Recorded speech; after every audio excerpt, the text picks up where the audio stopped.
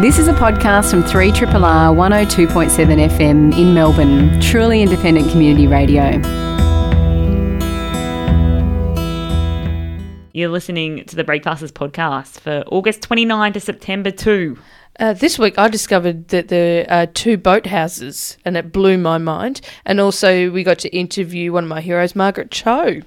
And we talked to the photographer Seamus Murphy about his new book with PJ Harvey, Hollow of the Hand. And we talked to Molly Crabapple about her new book, Drawing Blood. Seamus Murphy is a photographer and filmmaker. He's the author of 4 books, including the recent collaboration with PJ Harvey, The Hollow of the Hand. He's in town for the Melbourne Writers' Festival, but we're very pleased to welcome him to the Triple R studio. Thanks so much for coming in. Lovely to be here. Thank you. Seamus, you were born in Ireland and you've recently gone back there as a photographer with a book about Ireland that you're going to be talking about this Saturday. Most of your early work, though, was set abroad. So maybe you could start off by explaining how you became a photographer and why it was necessary to sort of leave Ireland to start taking those photos. Sure. I mean, I grew up in Dublin and 60s, 70s, and by the 80s I was ready to, have a career or do whatever. And it was a very bad time. It was one of those sort of recession periods. A lot of people left. I think at that stage people were going to America rather than Australia. I think now the Irish go to Australia, but then it was America. And I went to America and I spent 3 years in America, came back to London. But I always wanted to travel because as a teenager in Dublin, it was a very boring time to be a teenager. Very, very boring place to be a teenager. Different now, I think. It's a much more diverse city, and the country has gone through a huge, turnaround with scandals with the religion, the priests and all the rest of it, and a lot of reform has happened. So a very different place. So in my day, it was quite a dull place. So I definitely wanted to travel. You've done a lot of work in Afghanistan as well as other countries. Afghanistan in particular is kind of interesting because I guess it's a country that the West often sees purely and simply in terms of Western priorities, whether that's war or the campaign against the Russians or whatever. As a photographer, how do you get past those preconceptions and show the country as people in Afghanistan see it?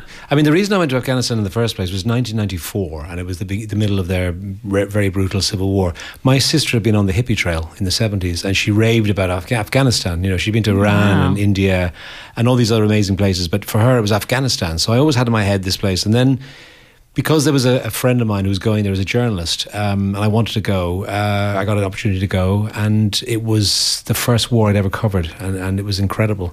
And it had a huge impression on me. I mean, the place itself, the people, the landscape, and then, the war. And that was my first introduction to that side of life. And it was quite defining, I suppose, in some ways. Your photos seem quite distinctly un-news-like. I wouldn't say that, you're like a newsy war photographer. They're very human. And I wonder, having seen places that you've seen over a number of years, how you kind of don't lose your faith in humanity while spending so much time trying to capture it. I'm always interested in the people in the place. And sorry, I didn't answer your question. Well, yeah, it was the same question, right? The news thing that I've always tried to follow, the things that interest me, and the pictures I want to take are the ones that I end up taking. Of course, I've done pictures. For example, this book with Polly. I mean, I think 95% of those pictures were never published. They were pictures that were never published because they weren't the sort of pictures that magazines and newspapers wanted, or they had a use for. But I took them anyway, and they were the ones that I was kind of most concentrated on getting. And it is going beyond the obvious cliche of a woman in a burqa. Is that interesting in itself? Would an Afghan look at that picture and find it interesting beyond the fact that woman is wearing a burqa? Probably not. So there's got to be a little bit more to it. And I've always wanted to find a story within the story. The story behind the story. So, and also, I guess it's how you edit your work. You can shoot lots of things, and my interests are very broad. So I'm never just going to an event and just photographing the event. It'll be on the way, something will happen. I'll see something happening with a donkey on the side of the road, and I'll stop. And it's like B-roll is more interesting than the main event. I always find. That. How did the creative relationship then with PJ work for this book? Because were you working together side by side? Were you kind of taking photos and she was writing? And was there any kind of collaboration in the moment? Yeah, there was. I mean, a lot of the work I had done even before I'd met her. Because actually the Kosovo work, I'd done that in the late 90s. And when Polly and I met and she was interested in the places I'd been to, I started showing her the work from Kosovo, and we decided we would probably go there, for this project. And so it's not, a lot of the work I had already done, but then we did travel together to the 3 places. And when we did that, it was like working with any writer. I mean, she would just wander around taking notes. I would take my photographs. We'd follow our own heads. Most of the time we were sort of side by side, but then I'd go off somewhere and she'd go somewhere else. And it was a typical writer photographer gig, which I've done so many times with journalism. A bit different though, because she's a poet. And what I found interesting was that we'd often, at the end of the day, which is usually the case as well with journalists, you talk about what you've seen, and often it's a thing of like, oh, did you see that? And the other person hasn't, and so you're sharing ideas. We would normally see the same things. Did you see that woman carrying the keys? Yeah, I saw that. Yeah, did you see those rotting plums on the ground, which sort of meant that village really hadn't been lived in because the plums were rotting? Yeah, and she'd have showed me in her notebooks where she'd actually written that stuff down, and so it was extraordinary. Yeah, wow. That is amazing that you're so on the same wavelength, that you both see the same little details. Yeah. No, it surprised me because, as I say, often with writers, and I have the same function for them. In the evenings, you always sort of get together and there'll be something that I've seen that the other person hasn't seen, and vice versa. I'll miss something. But with this one, it was very much an accord, and so when we came to edit the work and put it together, it was kind of simple. It was more the form it would take. Like in the book, we divided it into the 3 countries. We could have, at one stage, we were thinking of jumbling it all together, and so you weren't sure where you were, and that would have been nice in some ways. But then, in a way, there's enough confusion already with the pictures and the poetry. So in a way, you sort of help the reader, and then confuse them. Yeah. With the work itself. Did you expect this creative relationship to evolve from where it began? Because you weren't familiar with PJ's work, were you, when she first approached you? Is that right? No. Yeah. Shamefully, no. No. I think I'd seen her on television. I mean, I certainly had heard of PJ Harvey, and her whole persona was very well known, but I'd never really heard her music. And you know how certain things pass you by, movies, that you should have seen. Sure. It's like, I never saw that film. Well, I think Polly was like that. Anyway, I didn't, and also when I got the call from her manager at the time, I thought, I don't know that much about PJ Harvey, but I can't imagine how my work would fit into what she does. But actually, it's worked very well, and I didn't think it would go beyond. I didn't think I was going to make films, for example, because I hadn't really made films before that, and I'd just come back from Afghanistan. When I was to do the first little bit of work with her, which was some portraits, I just come back from Afghanistan having shot video for pretty much the first time for a film, and she said, "Oh, you should film. Do you want to shoot some films for the album too?" And that's how that Let England Shake Films happened. So it's been a very interesting, shambolic relationship, which is great. I love that, and I think that suits her too. There was a certain amount of controversy about your Washington visit for this project, particularly the Song Community of Hope, with some politicians saying that you should have spent more time in the Ward 7 area before commenting. It seems to me, though, that that's kind of inherent in the project in a way. You're going to places as visitors and then commenting on what you see. How did you respond to those? I thought it was rubbish. I mean, I really did think it was rubbish. I think, I'm not sure if it was the Washington Post or whether it was... some other publications were looking for a story, and I don't think those politicians knew who PJ Harvey was either, and they certainly didn't know about the Hope 6 project, music. So how do they find out about it? I think someone rang up and said, "Do you know that there's a woman called PJ Harvey from England? She wrote these, and let me quote you. And what do you think of that?" So they were kind of fishing for comments, and then you had politicians. I'm guessing, I don't know who these people were, who saw a headline, and jumped on it. I just think it was very unfair. Yeah, you're right. I mean, I think reporters go to places. We're outsiders. That's the point. We say the things that people that live there can't say or don't see. And so it was rubbish. And it was also social media, and it was sort of to be on the other end of that, where you see this thing building and it's like it's lie upon lie. You're being judged on something which actually isn't true. Welcome to the Trump era. It's you just throw some shit at somebody and it sticks. I'm wondering in all of your time, in all of the work that you've done, has there been one particular country or moment that's kind of affected you personally the most? I think I'd have to say Afghanistan. Yeah, because that was the first time I witnessed that kind of stuff. Having said that, Yeah, Afghanistan for sure. But having said that, I think it's for all of us, it's the same thing. Whatever's closest to home and your own family and people that are close to you, if things happen, I think that's always going to be far more traumatic. Yeah. But in terms of something that really, has changed my life, I think going to Afghanistan in 1994 was what did it. Speaking about home, on Saturday you're speaking about Imagining Ireland. You're obviously from Ireland originally. Tell us about the process of going back to take photos of the country in which you were born. I would imagine Ireland too is another place where there's so many layers of mythology about that country and so many visual cliches that you have to get past as a photographer so you don't end up with, I don't know, crumbling walls and guys with straw hats. I got those. I mean, you can't avoid it. You can't avoid it. It's like, go to Ireland and don't photograph people in a pub. It doesn't make sense. But I know exactly what you mean. And I was very conscious as well when I not only just taking the photographs but also in the editing that that we balance things out a bit. There's one red-haired kid that everyone loves. In fact, to me there was the picture was more about the fact that he was a traveller kid, and that to me was more obvious. But it's impossible to avoid the cliches. You've got to embrace them in a way and make fun of them. And cliches, they come from somewhere. There is some truth to them. So try and get beyond them and use them. Yeah, but it was great. I mean, it was great. Actually, I say that it's great now that it was done. Hardest thing I ever did. Hardest thing I ever did. Oh, really? Yeah, because it's like going back and being a kid again, and feeling that, I want to take a photograph here. That person, that adult may object. It was like going back and being a child. And because I left when I was, I wasn't a child, but I was, very early 20s.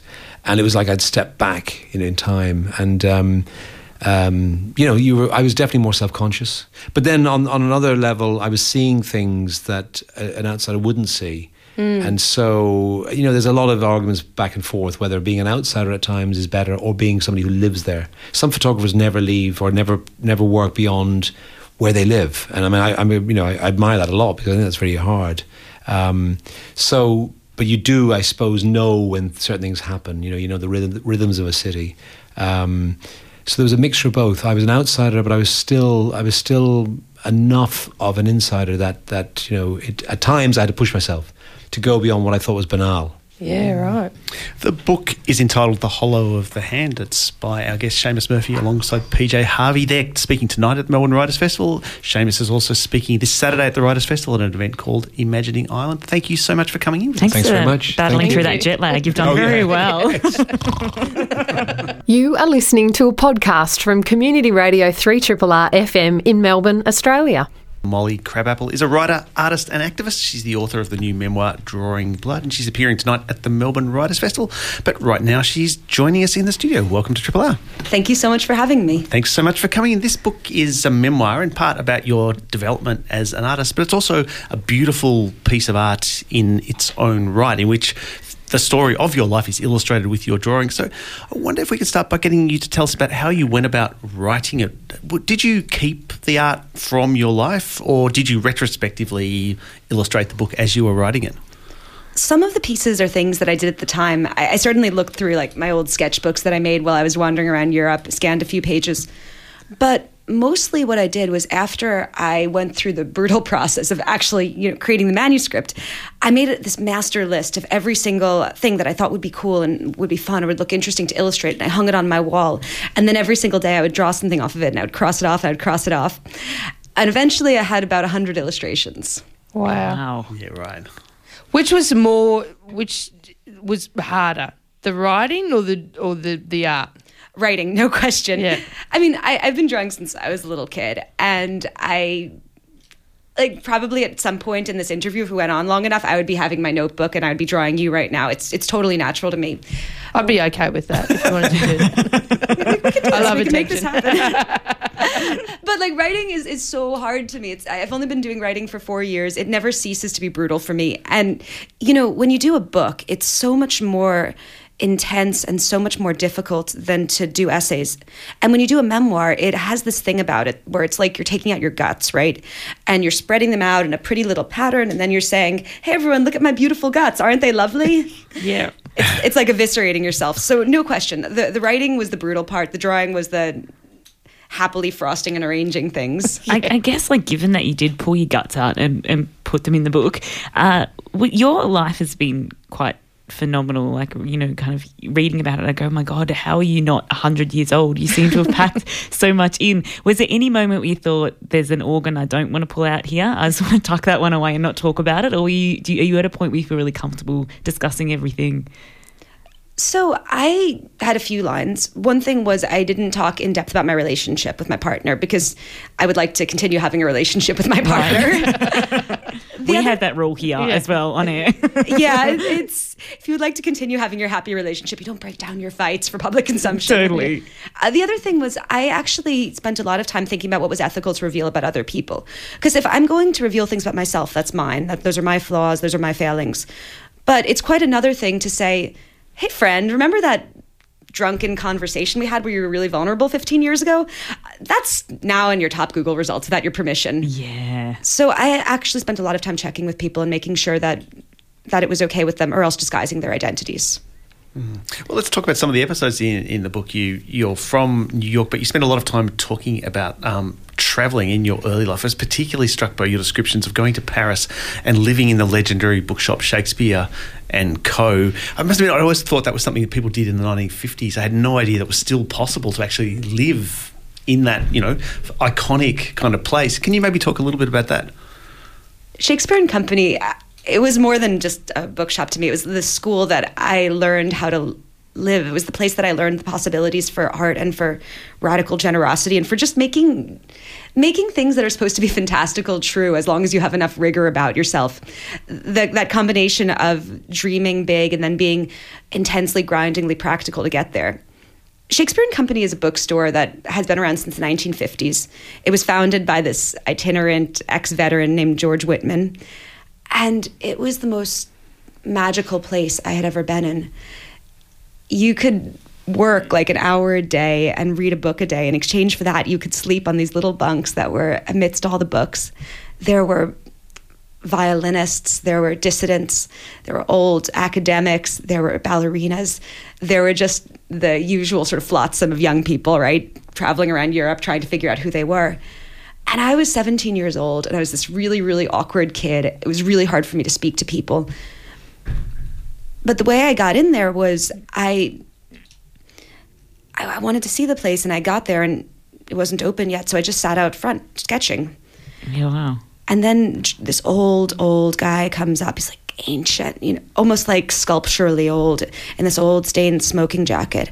And he looks at it, and he says, there is no miracle greater than to be a young girl in Paris in the spring. Oh, get out. No. Yep. And it was George Whitman. Oh, my God. And it was the owner, and he invited me to live there. And I spoke to some people, and I did. And I kept coming back to there. It was like my place, my home. It was a place where anything was possible. Oh, that's so romantic, isn't it? It's like something that you dream up happening as a teenager, I suppose. Wow. The book kind of traces this circuitous route. I mean, you start off talking about yourself as someone who's always interested in politics and art, and then you become absorbed in the burlesque world for a long time, and then re-emerge as a political artist. Was there ever a time when you thought you might have to give up on art, that these dreams that you had might never come to fruition and you might have to just give it all away? I didn't know what else I would do. Sometimes I get asked, people are like, why didn't you sell out? What gave you the courage? And I'm like, no, man, it wasn't courage. I'm not capable of anything else. It was art or selling parts of my kidney for quick money. I don't know what else I would do.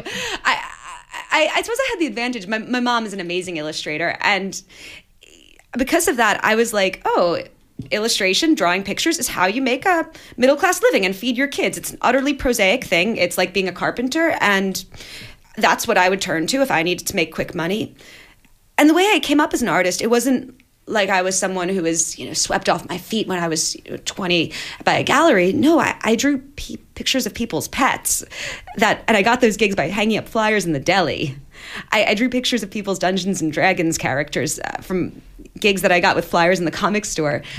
I always saw art as like, this is my fallback plan. There is no other fallback plan but this. When you talk about your experience in the burlesque world, it's kind of with positive and negatives. How do you feel about it now? I wish that I had put a little bit more energy into my costuming when I knew I was going to be filmed, because the internet is forever. Brush your wig before you go on stage, young women. Weird. I feel like that's just life advice for everyone. Exactly. Don't overdraw your lip liner. You might think it looks good now, but in 10 years, you don't know the regrets it's going to give you. And end up on one of those BuzzFeed lists. Yeah. Exactly. Like, I don't regret any naked photos, but I certainly regret some lip liner photos. They haunt me to this day. How can you regret anything in your past? I spent a lot of time in the burlesque world, and I also spent a lot of time as a naked model, and I feel very motivated to draw a distinction, and it's not because I think one is classy and one is not. That's dumb. It's because I never made much money from burlesque. I barely made any money from burlesque, so it was something that I did because I loved it. Yeah. Whereas when I worked as a model, I made $100 an hour at 19. It's a lot of money for me then, and I generally hated it because I don't know, it's just posing for not particularly creative and rather socially awkward wealthy dentists. Wow. While I enacted their not particularly interesting ideas about sexy amateur photography. So I did both of those things, and I love burlesque for what it taught me about costuming and performers and the amazing men and women that I met doing it. And I like modeling too, what it gave me in terms of just teaching you how to be tough and how to negotiate and stand up for yourself, and how to realize that your value, it's not about guarding some little white girl innocence about yourself, that it's not something that can be taken away because someone's seen you naked. And it gave me the money to start my art career. Yeah. You write in the book you were heavily involved in Occupy Wall Street, providing art for the movement. Occupy was a great source of hope for people all around the world for a brief period of time. It seems to have collapsed as quickly as it erupted. What legacy do you think it's left behind? A number of legacies. For one thing, Occupy in America gave an entire generation of middle-class white kids the experience of being arrested or of seeing their friends beaten up by the cops. It taught people how to do civil disobedience. It taught people how to do jail support. It gave the infrastructure of a certain type of protest. And even if Occupy itself was crushed, that infrastructure and those skills and those networks still remain. And I think that those have been very influential in a lot of other types of organizing and a lot of other types of movements.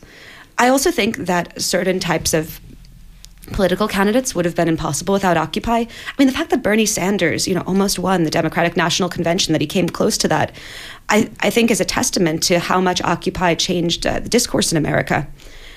I also think Occupy taught people in some ways what they don't want.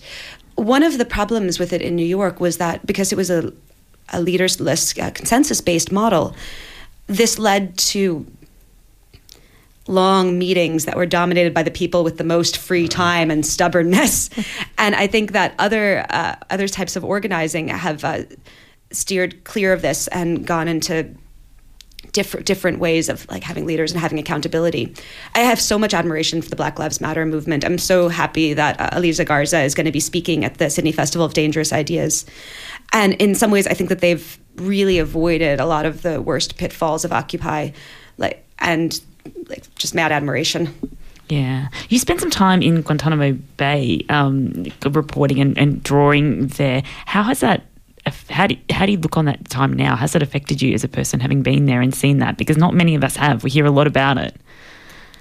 Guantanamo Bay is the most Americanly evil place I've ever been. There are all sorts of evil places in the world, but that is specifically Americanly evil. Yeah, wow. It's a place where over, I want to say around 800 Muslim men have gone through. Only 7 of them have ever been convicted of any crime whatsoever, and those are in very, very dubious trials. Some of those verdicts have been overturned. Most of those men, if not all, have been tortured, held, sometimes some of them for 14 years away from their family for nothing. And yet it's also a place that has a karaoke bar and a gift shop that sells T-shirts that say Guantanamo Bay Little Princess on them. Wow. No way. Wow. Because it's America, and they want to be, it's just an ordinary naval base. America smiles. That there's this that's incredible. Yeah. This real refusal to grapple with what they have done and what they've continued to do there. Guantanamo was the first sort of big journalistic piece that I did, and it's a place where truth is a very hard thing for a journalist to approach because everything is censored. When you go down there, you're on a Potemkin tour. Even on that tour, what you can photograph is really, really limited. And then every single person who will speak to you about Guantanamo is self-interested. The military lawyers will speak to you and they'll just tell you like just shameless lies. The defense attorneys for the detainees, who I found to be truthful, but they're attorneys, and so they have an interest in having their client released. There are former detainees, there are guards who are whistleblowers, but everyone is motivated to obfuscate in one way or another, and you can't see what's actually going on yourself. And so you find yourself kind of groping towards truth through this like sea of like leaked transcripts that are in themselves false, and these self-interested testimonies and what you are seeing with your own eyes, but which might just be a show for you. Yeah, wow. Since then, you've been, as you mentioned, you've been doing quite a bit of journalistic writing, but you mostly accompany the writing with the art as well. I was kind of thinking about, it's almost like a revival of almost like 19th century journalism where, before people had access to cameras, they would do art as well. I mean, do you feel that you're sort of striking out a new kind of journalism with that? I feel really lucky to get to revive that sort of tradition. There have always been spaces for artists as documentarians. For instance, there is this amazing Indian artist named Chetta Prasad, who during the Bengal famine, he toured the Bengal. And as we know, the Bengal famine was a man-made famine by the British and killed millions of people. And he did these drawings from life of the human devastation that it cost. And these pictures were so powerful, and they were so real, and they were so visceral, and they weren't propaganda. They were just real, their art as being real, that the British actually hunted down and burnt his books that he had made of this because they thought they were damaging to the war effort. I think of people like Goya and his Disasters of War, or Otto Dix's paintings, both of Weimar Berlin, but also the trenches. I think that there's something about artists in general where we just want to take our sketch pad, right, and we want to use it as an excuse to look. But that's with the invention of the camera and with the ubiquitousness of the camera that got really marginalized from journalism. And so I'm really happy that I get to help bring that back. The book is Drawing Blood, and Molly appearing tonight at the Melbourne Writers' Festival at 8:30. But thank you so much for coming to Triple R. Thank you so much for having me.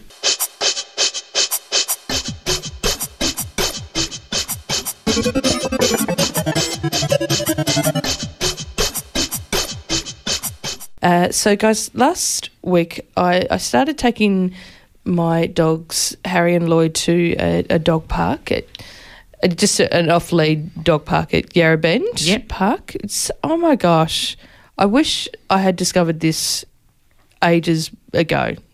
Like, normally when I take my dogs to a tour, I'll just take them, around the streets and stuff. Sure. But taking them to a dog park, oh my God, it's off-lead. Just let them go. And they get to meet other dogs and stuff. And it's just, it's beautiful. Just go walk down by the creek. Such a good part of the world there. Oh my God, it's so stunning. And then, so I've been taking them there as often as I can. And then one day last week I was there with Kath, and we were walking along and we were at, the Studley Park boathouse. Yeah. And then I was trying to work out where we were, and we're like, we'll go back there, because then she goes, no, that's at the Fairfield boathouse. And I went, what? And she goes, no, that's the Fairfield boathouse. This is the Studley Park. And I'm like, no, I was at the boathouse last week. And it looks, what? And she goes, there's two boathouses. Oh my God.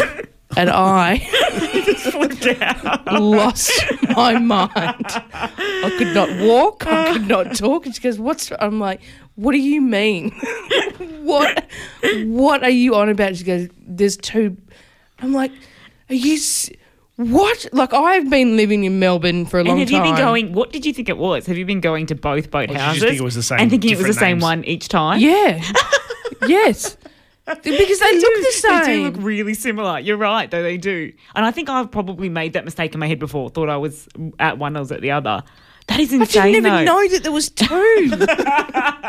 There's two boathouses. Why would you make them look exactly the same? Why do that? One boathouse looks pretty much the same as another, though, doesn't it?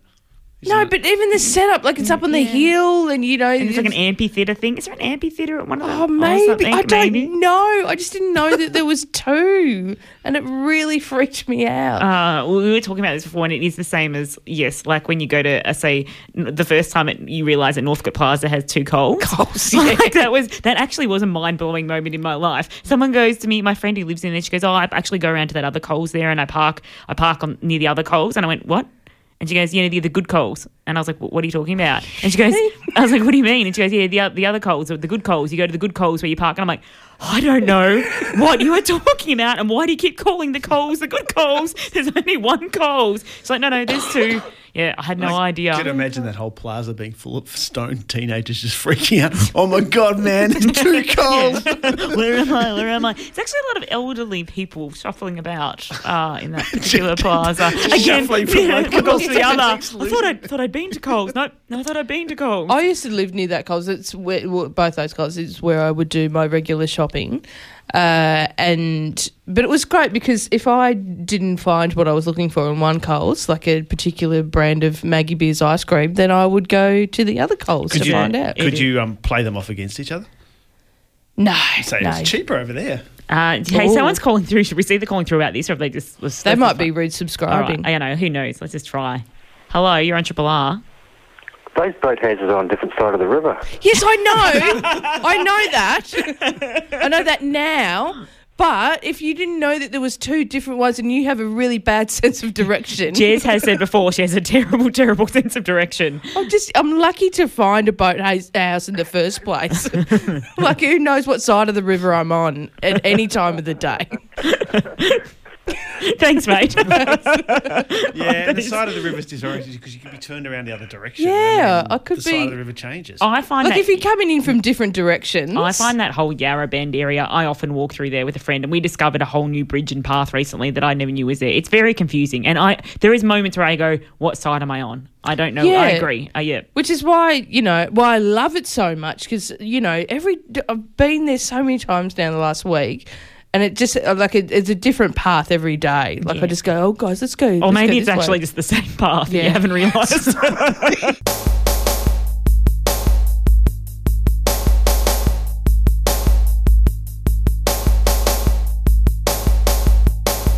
Our next guest is a woman of many talents, actress, fashion designer, author, singer, songwriter, and most importantly to me, a pioneer to women comedians because she's one of the greatest around. She's currently on tour with her show, The Psycho Show.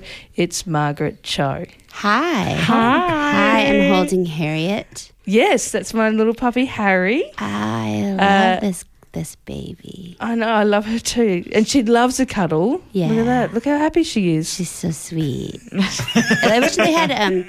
So I'm here from Los Angeles, and I don't have my dogs here. I wish they had dog prostitutes. Don't you wish they had, and you could hire them for the night? You could get one that looks like your dog or someone who looks different. Oh, right, dogs for hire, so you can just hang out with them. Like a dog prostitute, have like a dog girlfriend experience. Yeah. The dog friend experience. Yeah, you can hang out with Harriet for a while. So that's cool. Cute. She's very soft, isn't she? Yeah, we bath her. Anyway, let's get on. Here's the question. Like, you're known for tackling big issues in your stand-up. Mm-hmm. Can we expect the same from this show? Yeah. I mean, I feel like this show is very feminist. It's very queer. It's very about using anger as a cathartic tool, but it's hard to be angry when you're holding a little dog.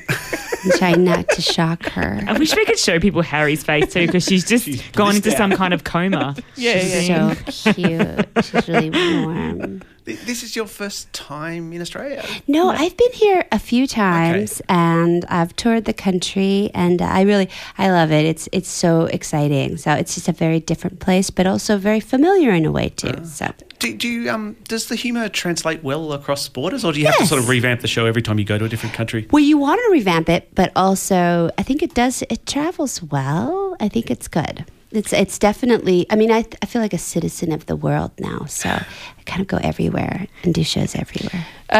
One of your earlier shows was one of the first I watched, The Notorious Cho. Mm-hmm. And I remember watching it with another friend of mine, Janelle Koenig, who is a Eurasian herself and does stand-up comedy. And we were watching it in her lounge room, and there's a bit at the start of the show where you're standing side stage about to go on, and you can hear the roar of the crowd, and you stand there and you get handed the mic, and it's like this, you take a big deep breath and then walk out. And it was the moment where we looked at each other. It was both, quite fresh to stand up, a couple of years in. We looked at each other and just went, oh, mate, can you imagine what that would be like? Was it a rush, and do you still get that rush before you go on stage? Oh yeah, it's very exciting, because you kind of you take that moment before, and it's like we get like nerves or whatever, and it doesn't matter if it's a tiny comedy show or a very very big kind of arena show. You still have that one breath before, and you go, okay, I'm going to breathe again, but not for a while. And so here we go, and then it's always very exciting. It's a real adrenaline rush. Like comedy, it's sort of like I don't know, maybe it's like a something kind of like skydiving, because you go in and you're sort of in this free fall with people, and to get a physical reaction from them, this laughter that kind of comes out. It's all very it's like yoga in a way, but more scary. I don't know. I don't know. I haven't done yoga. Yeah, it's a very you get a rush from it. Yeah. Oh, the first time I saw a performance of yours, I was like, what the F is this woman doing? Like, who is this woman? What is she doing? Like, I found it so shocking and amazing and wonderful. Do you still find it hard now that you've kind of been doing it a while, and there's kind of a lot of comedians who've come along and emulated, I suppose, your style? Do you find it hard to still shock people? Or are you still trying to go, I want to get that? Yeah. Oh yeah, it's good because I think people are still shockable. People are still conservative. When they sort of expect different things from women, and they don't allow women to speak sort of about certain things in a way in their mind. So you kind of approach those biases in a very weird way. It's very invisible, but you have to start breaking through. People's expectations of women and people of color and queer. It's always surprises me how conservative people are inside, really. In the US, what do you think the most shocking thing you've said on stage is that has kind of garnered the most wall reaction? Oh, just talking about sexual abuse and talking about rape, but people get very upset, very freaked out, and very much like, you can't talk about this. But to me, I think it's really important to talk about, because predators survive in the shadows of society, and so when you can bring a sort of bright light to it, which comedy really is, they have nowhere to hide. So I feel like people should be talking about these experiences. So you've been a pioneering figure in comedy. What is the state of the US comedy scene now? Is it still dominated by guys telling dick jokes, or is it? There's a lot of women. There's a lot of women out there. There's a lot of different kinds of comedy happening. I feel like the advent of social media has really changed comedy and sort of made it more possible for different voices to emerge. And also people are, I don't know, I think they're more willing to listen to women's voices, listen to queer voices. It's gotten a lot more exciting, and really it's a thrilling time in comedy. Like when you were growing up, the only Asians you would see on TV were on MASH. Is that something, what type of effect do you think that had on you, and how important do you think diversity is in pop culture nowadays? It's very important, and it's really it's weird to go through that and try to be an entertainer. That Asians were very much an invisible, kind of silent minority in television and in comedy, of course, and so it just became a very strange thing to sort of empower yourself with a voice when you feel invisible, and that sort of feeling of invisibility is very hard to put into words, because it is something that you have to kind of break through. So it's weird. I read somewhere that when you were on the TV show All American Girl, you were told to follow the advice of a coach who would teach you to become more Asian. Yeah. Did that really happen? What? Yes. What did it actually involve? They had a team of people from the University UCLA coming and trying to help us, these Asian Americans who were there. And it was more that there was this idea that we had to achieve some kind of authenticity, when really that in itself is kind of a racist expectation, because you don't expect that from other shows. You don't have to have somebody there to monitor your authenticity, but we sort of had that. It was weird. It was very weird. You do many other things. You're a very talented actor as well. Thank you. Which, if you had to choose between acting and comedy? Mm-hmm.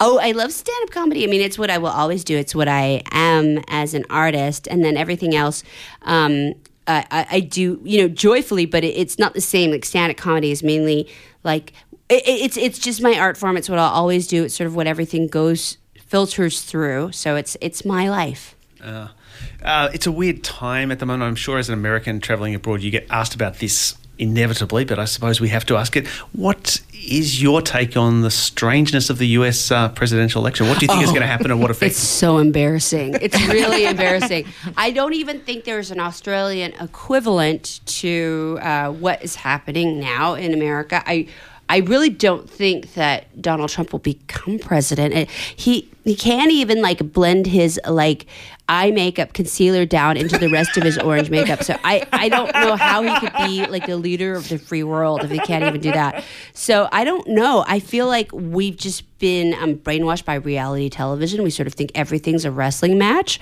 I don't really get it, but there's a lot of people who are very, very convinced that he should be president. And I don't know how that could possibly happen. Does that scare you? Yes, it's really scary. But then also, if you think about politics, really, art really emerges under a very difficult regime. If you look at Ronald Reagan, we saw punk rock happen during that. We saw the NEA4, very, very subversive artists come to the fore because the more conservative a government is, the more exciting the rock and roll is.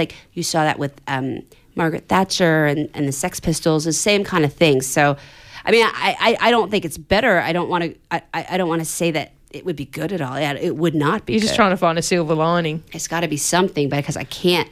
It would be so embarrassing if he was president. I don't know. Well, we might get a few good songs out of it. Yeah.